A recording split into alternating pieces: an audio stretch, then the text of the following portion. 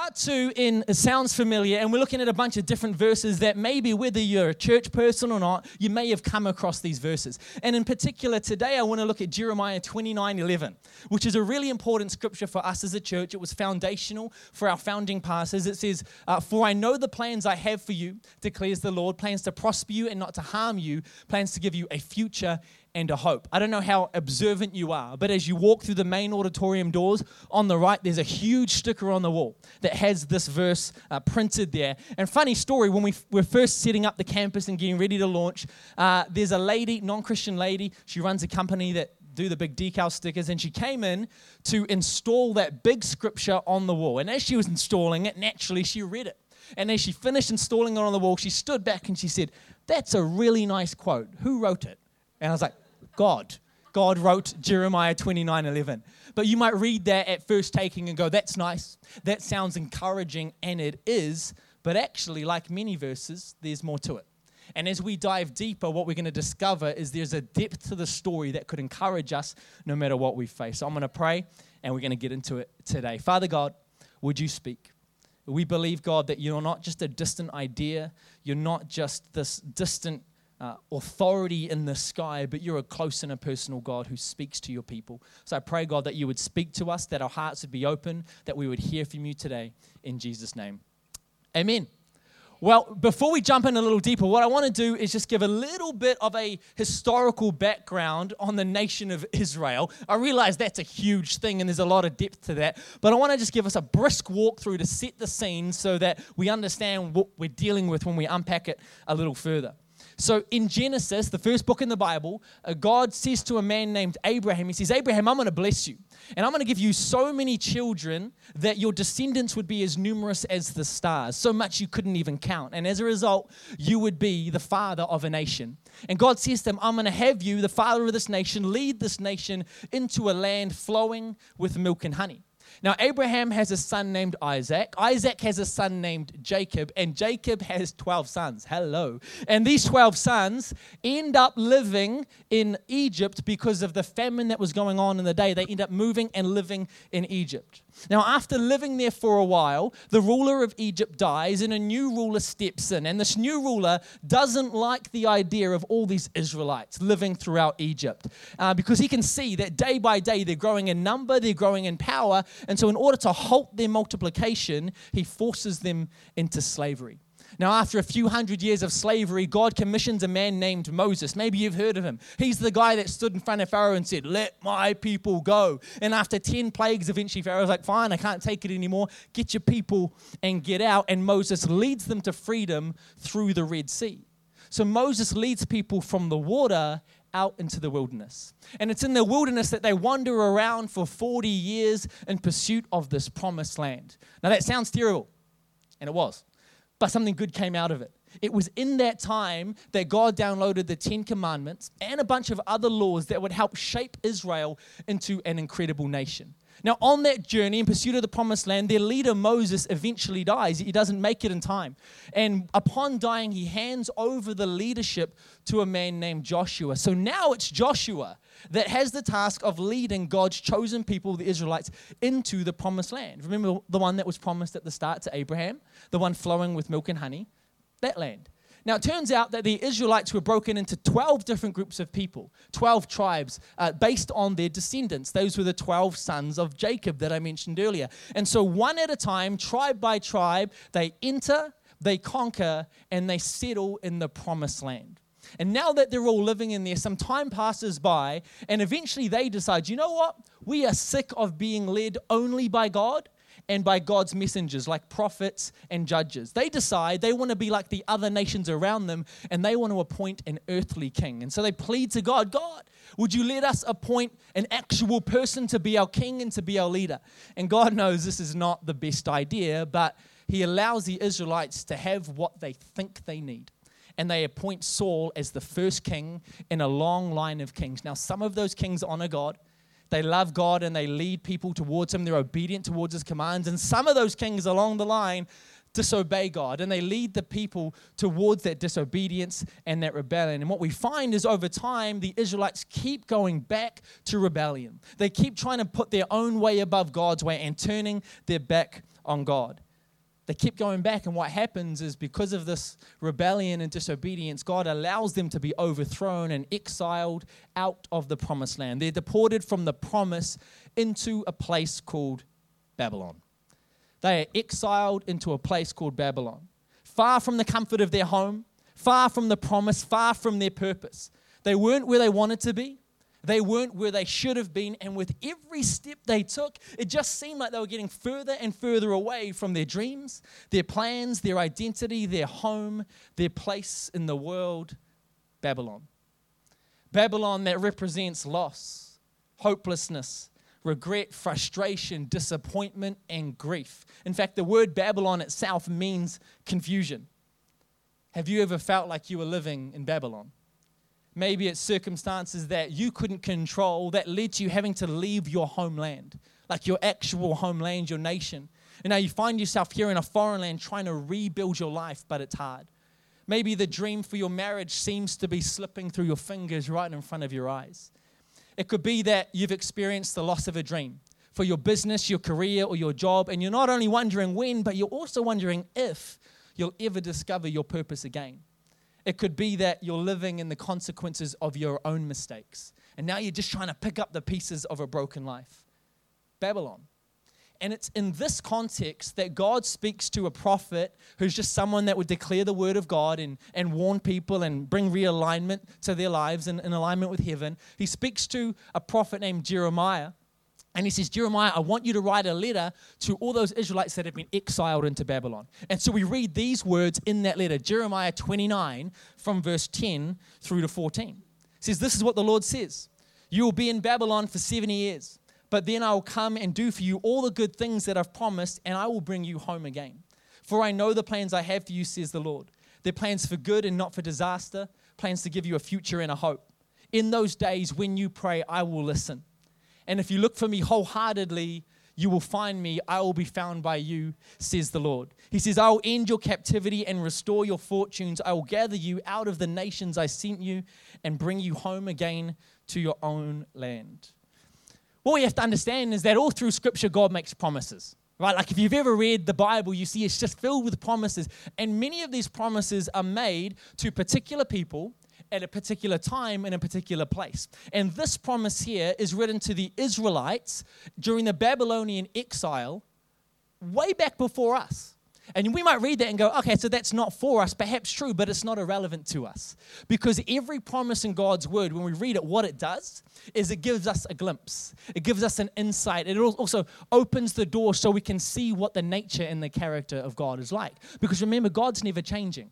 He's the same yesterday, today, and forevermore. So what he was like back then, we can rest assured that he's like that today. And so when we read God's promises, what it does is it gives us a glimpse into his nature so that we can see what God is like for you and I today. It shows us his proven character that we can lean on when we find ourselves living in our own Babylon. And so what was that message that he gave to the Israelites? And because God's not changing, what is that message we can then draw upon for ourselves? Well, he wanted to remind them of a few things. And some of those things we're going to go through today. And the first thing is this. God wanted to remind them, and he wants to remind you today, that I have a plan that you can't see. I have a plan that you can't see. Now, since the days that Darcy fell head over heels in love with me, she has always known what she wanted. She's a very planned and considered person. And so when she decided that a future with me was what she desired, she went in all guns blazing. Now, I wanted to take it slowly. I wanted to be more cautious. I wanted to prayerfully consider what our next steps would be. But Darcy always seemed to be one step ahead. It was so annoying. She always knew what she wanted and was one step ahead of me. Now, we still disagree on our first date. In fact, let me tell you how that unfolded. Darcy was gifted, she did not buy, she was gifted a voucher for a high tea, little cakes and teas and coffees, very nice, at the Langham Hotel. That's fancy. And she asked me to come by saying, hey, I got gifted this voucher and you like tea, don't you? Very friendly. Very casual, very, I guess you'll do. And so, sure, I'll be nicer than you, American girl. We went along, and we had a great time. And, we enjoyed our time together. We ate the things. She coerced me into eating some disgusting things like this, salmon paste thing. It was filthy. She coerced me into eating those because I wanted to honor the moment and honor the occasion and not, waste anything. But now looking back, she's like, I asked you out on our first date. I'm like, I didn't even think that was a date, but Darcy always likes to be one step ahead. So next time she tells you she asked me out on our first date, she's lying. Now, after dabbling for a little while, things started to get a little bit more serious between us. And I remember this one night, Darcy came around to hang out with me and my flatmates at our house. And we had a great night, and the evening came to a close. And so I walked her out to the car. Yeah, I did. And walked her out to the car. It was nice summer's evening. We get to the car. We hug. There's a sparkle in her eye. And like a girl who just can't wait for her ice cream, she just blurts out, are you going to kiss me or not? Pastor Darcy. I would never kiss and tell, so who knows what happened there. But she never let me lead. It's like she always knew what she wanted, and she always wanted to be one step ahead. So when I finally decided to propose, Darcy had already had to go back to America because her visa expired, and we had planned for me to go and visit in July that year. And I knew that she was expecting, perhaps we hadn't so much chatted about it, but she would have thought that I was going to propose when I came to visit in July, because there was really no other opportunity for me to do that. She was on the other side of the world, unless I did it via Zoom, which unacceptable. And so I asked for permission from her parents, through a video chat before the days of Zoom, and got the thumbs up. That was freaky. And then so what I did is I came up with this cunning plan. And so I reached out to her employer. I changed the dates of her annual leave without telling her. And so I moved it to May. I booked flights. I told her I was on a youth camp, so I couldn't be in contact for a few days, and I flew over. That's right. I lied directly to my fiance's face. In the name of surprise, she always wanted to be one step ahead.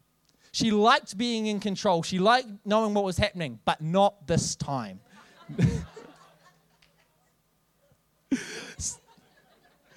I got told off after the first service because I never concluded the story.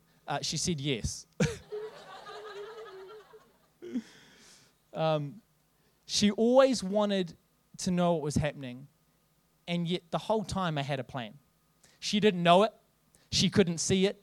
She had no idea, but behind the scenes I had a plan. She probably started to think, I assume, man, when's this guy going to propose? He better use it or lose it. I'm out of here.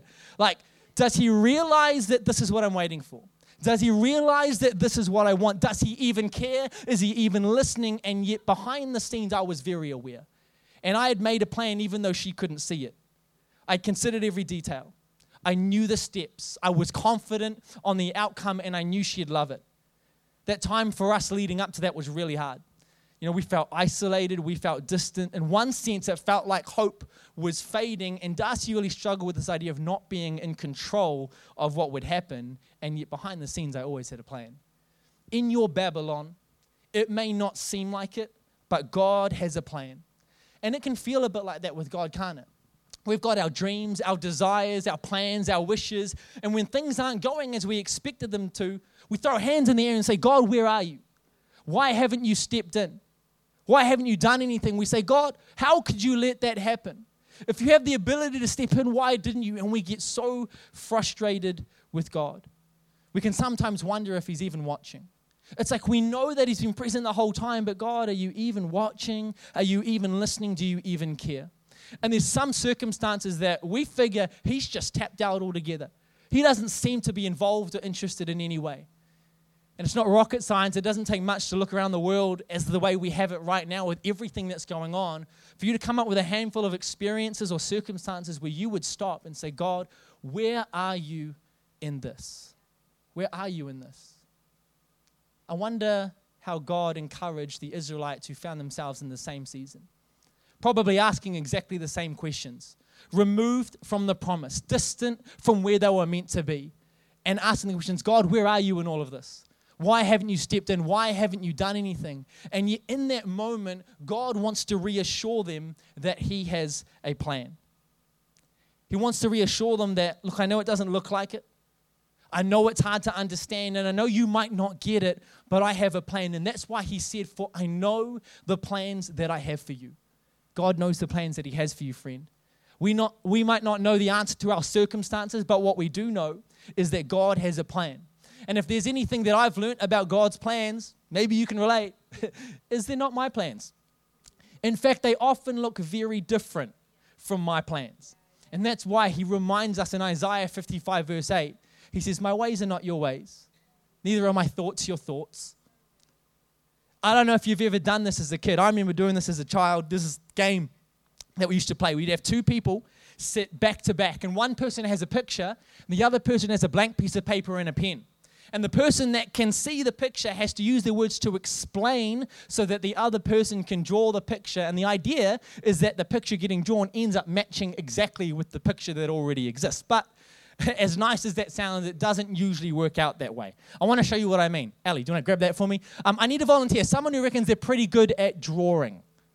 Peter, Mr. Freshly Baptized, why don't you come and join us?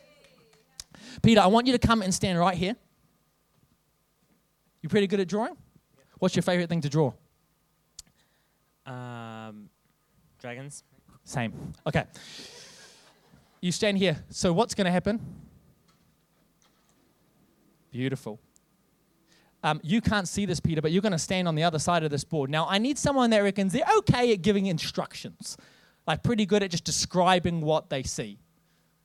Christian, you can come. Yep. Wait, what? Yeah, all right, supermodel, let's go. Okay, so in a moment, what I'm going to do, Peter, Christian, who you can probably still see him over the whiteboard, he's going to explain to you the picture that he sees, and I want you to do your best to draw it exactly like this. But you can't see that, all right? Based on his instructions, draw it as quickly as you can. All right. Does he just start now? Oh. So there's a guy like surfing. There's like 3 waves, right? There's a small island with 2 coconut trees on there. How's that going? Is he allowed to talk to me? Yeah, so there's a guy surfing. There's an island nearby with 2 coconut trees. There's that iconic sun in the top left corner but it has sunglasses on. The 3 coconuts on each coconut tree.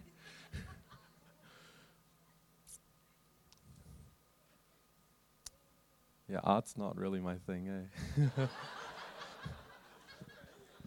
Your part is not the art. That'll do. Give Christian a round of applause, Peter. You can have 10 seconds to finish it off. Was there anything else you remember? If you finish, you finish. It's good. Okay, I want you can put the cap back on your pen. Final touches. Yeah, he's got to have feet, otherwise how does he surf? Yeah, I get it. Totally. Okay, you can put the cap back on and come around the front, and let's see what you were trying to draw. That's all good. You can just pop it down, my man. What do you reckon? Did he explain it very well? Oh, that's quite generous. All right, now we're going to see what you drew, Peter. Now, this is not, because this is a two-way street, so this is not just a reflection on your artwork, but, I mean, that's not bad. I mean, given the instructions that the poor man received, that's actually very good. The iconic sun, the surfer with feet, and coconut trees. Well done, Peter. Give Peter a round of applause.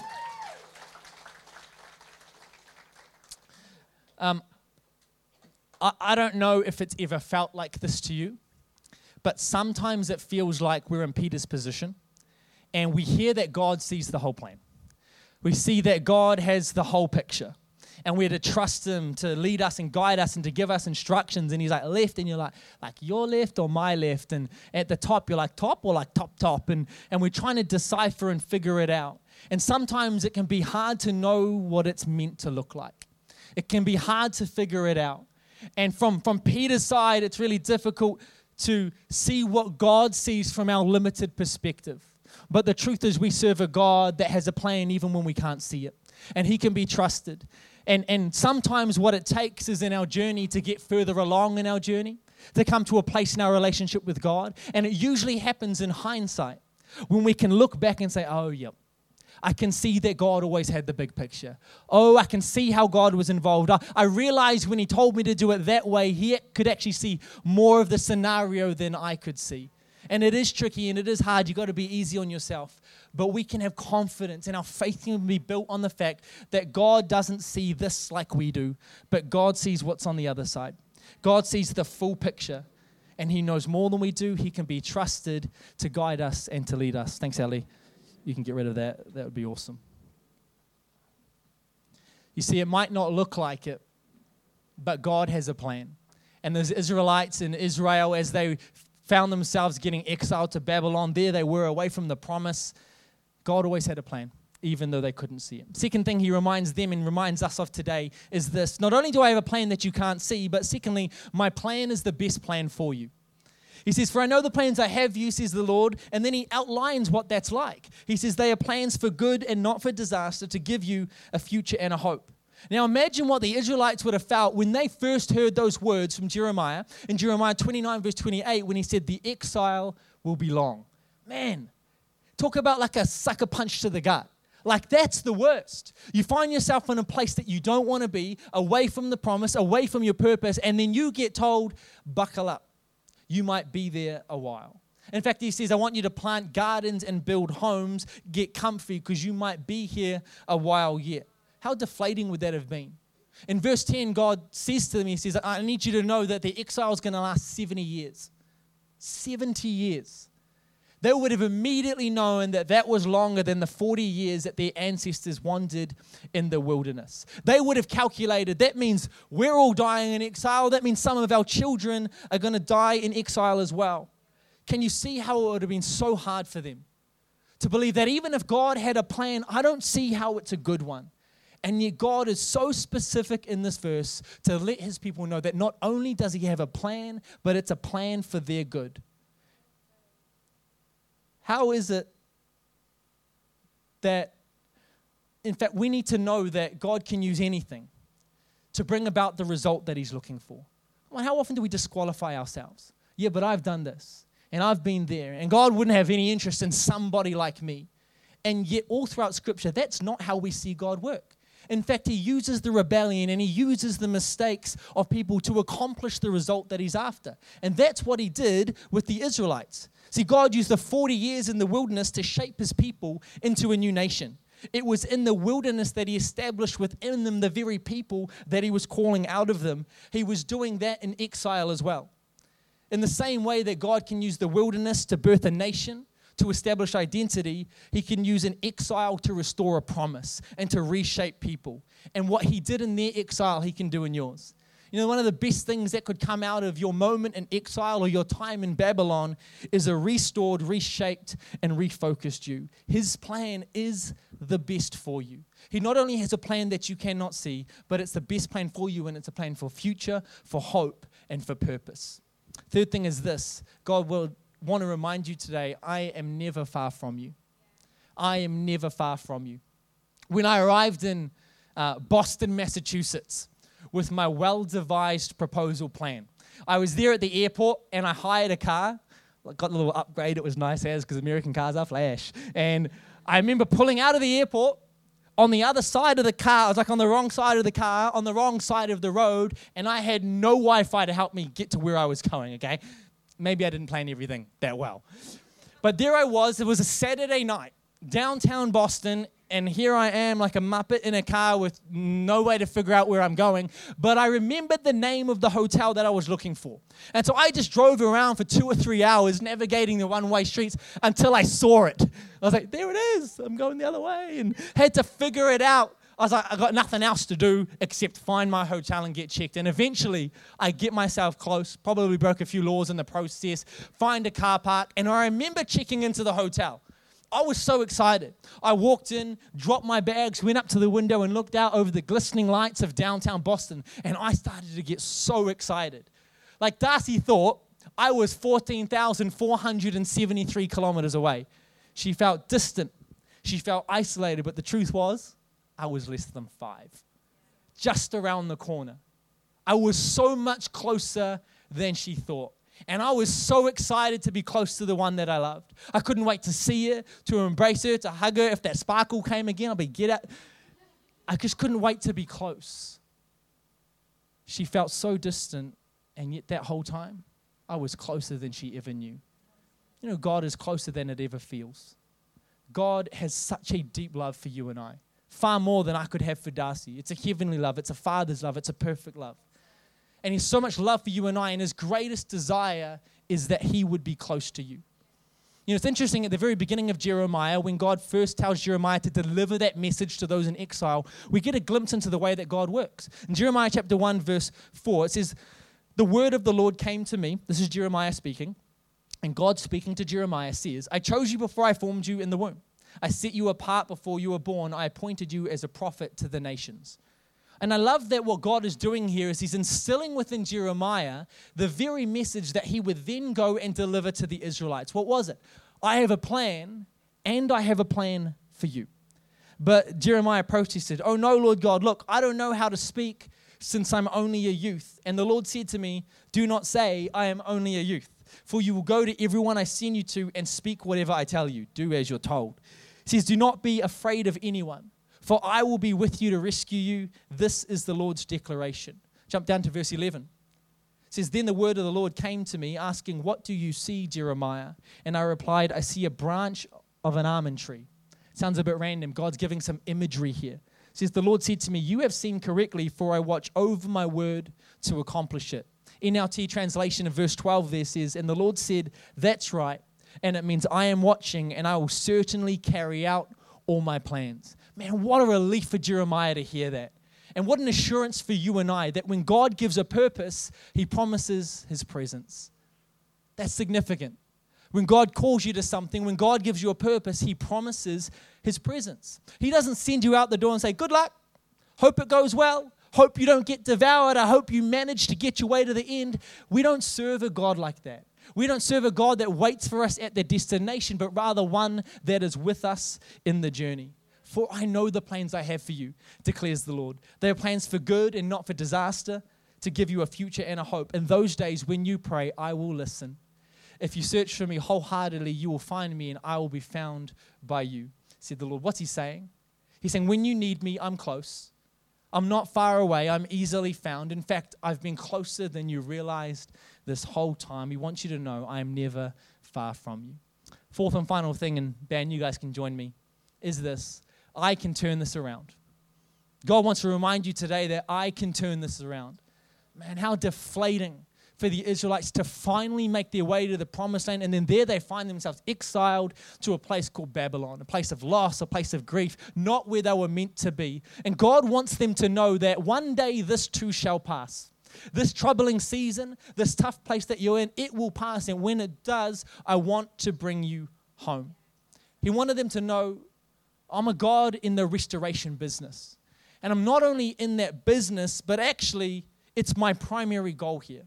It's the grand finale that I'm working towards, that you would be restored and redeemed and brought back home. He says, I can turn this around.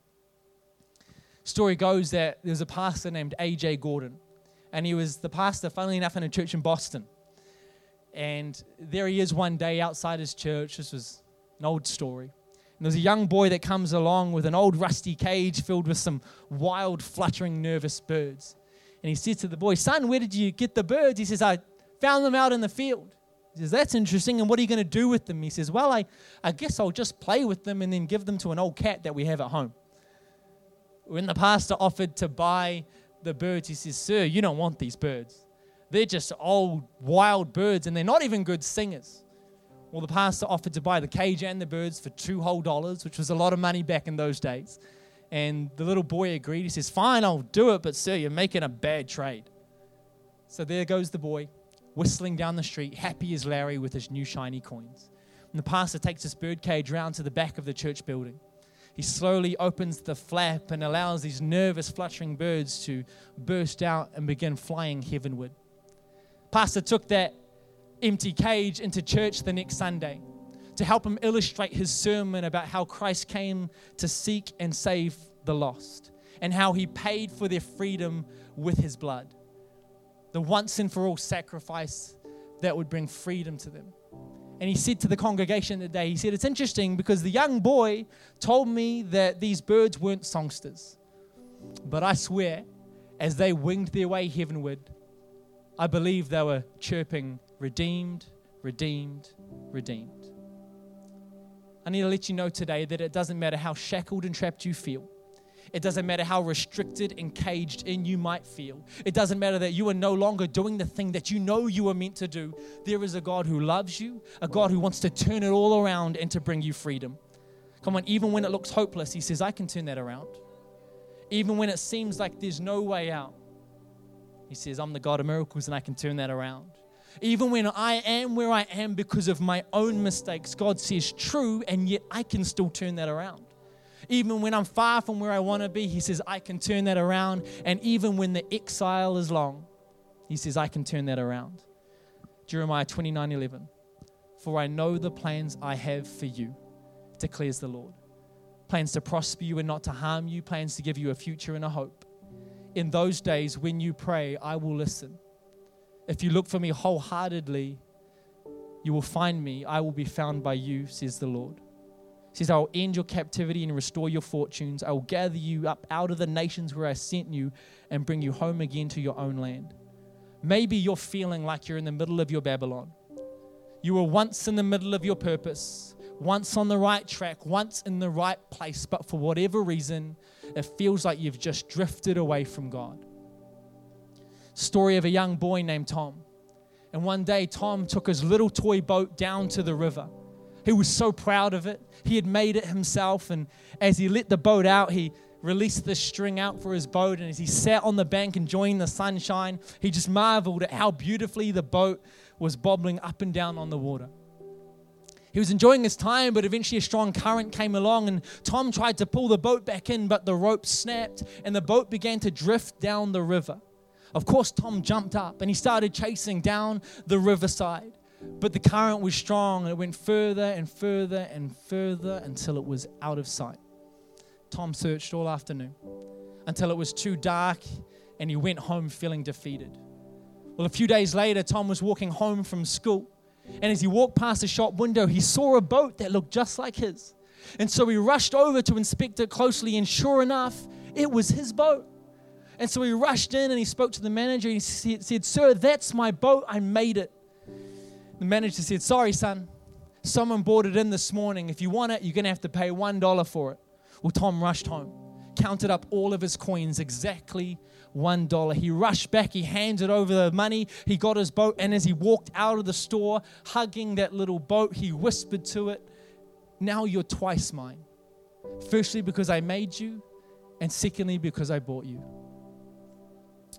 I don't know if you feel like your rope is broken, and the current of life has sent you downstream out of sight.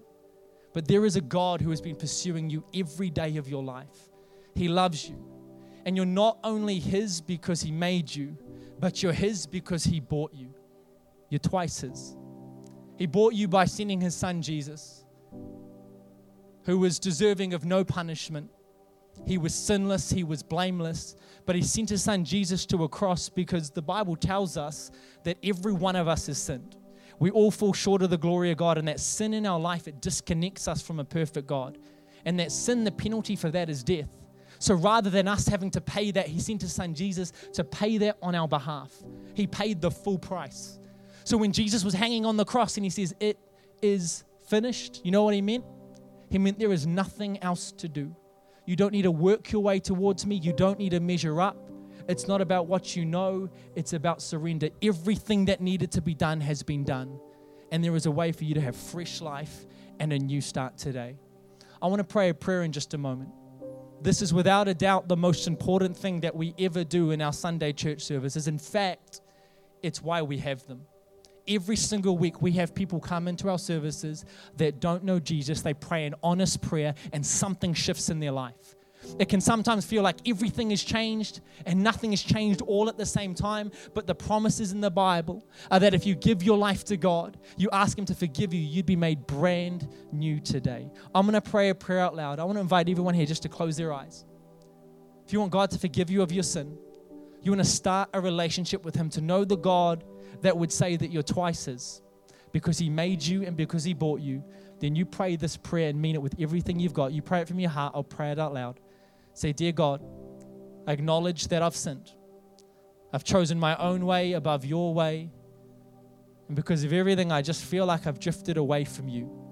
But in this moment, I declare that I believe Jesus paid the price that I deserve to pay so that I could walk in freedom. God, I ask you to forgive me of my sin, and I thank you that you do. I invite you into my life as my Lord, the Father in heaven that could be trusted to guide me. And I invite you in as my Savior, the only one that could pay that price on my behalf. Today I give you my whole life, holding nothing back, in Jesus' name.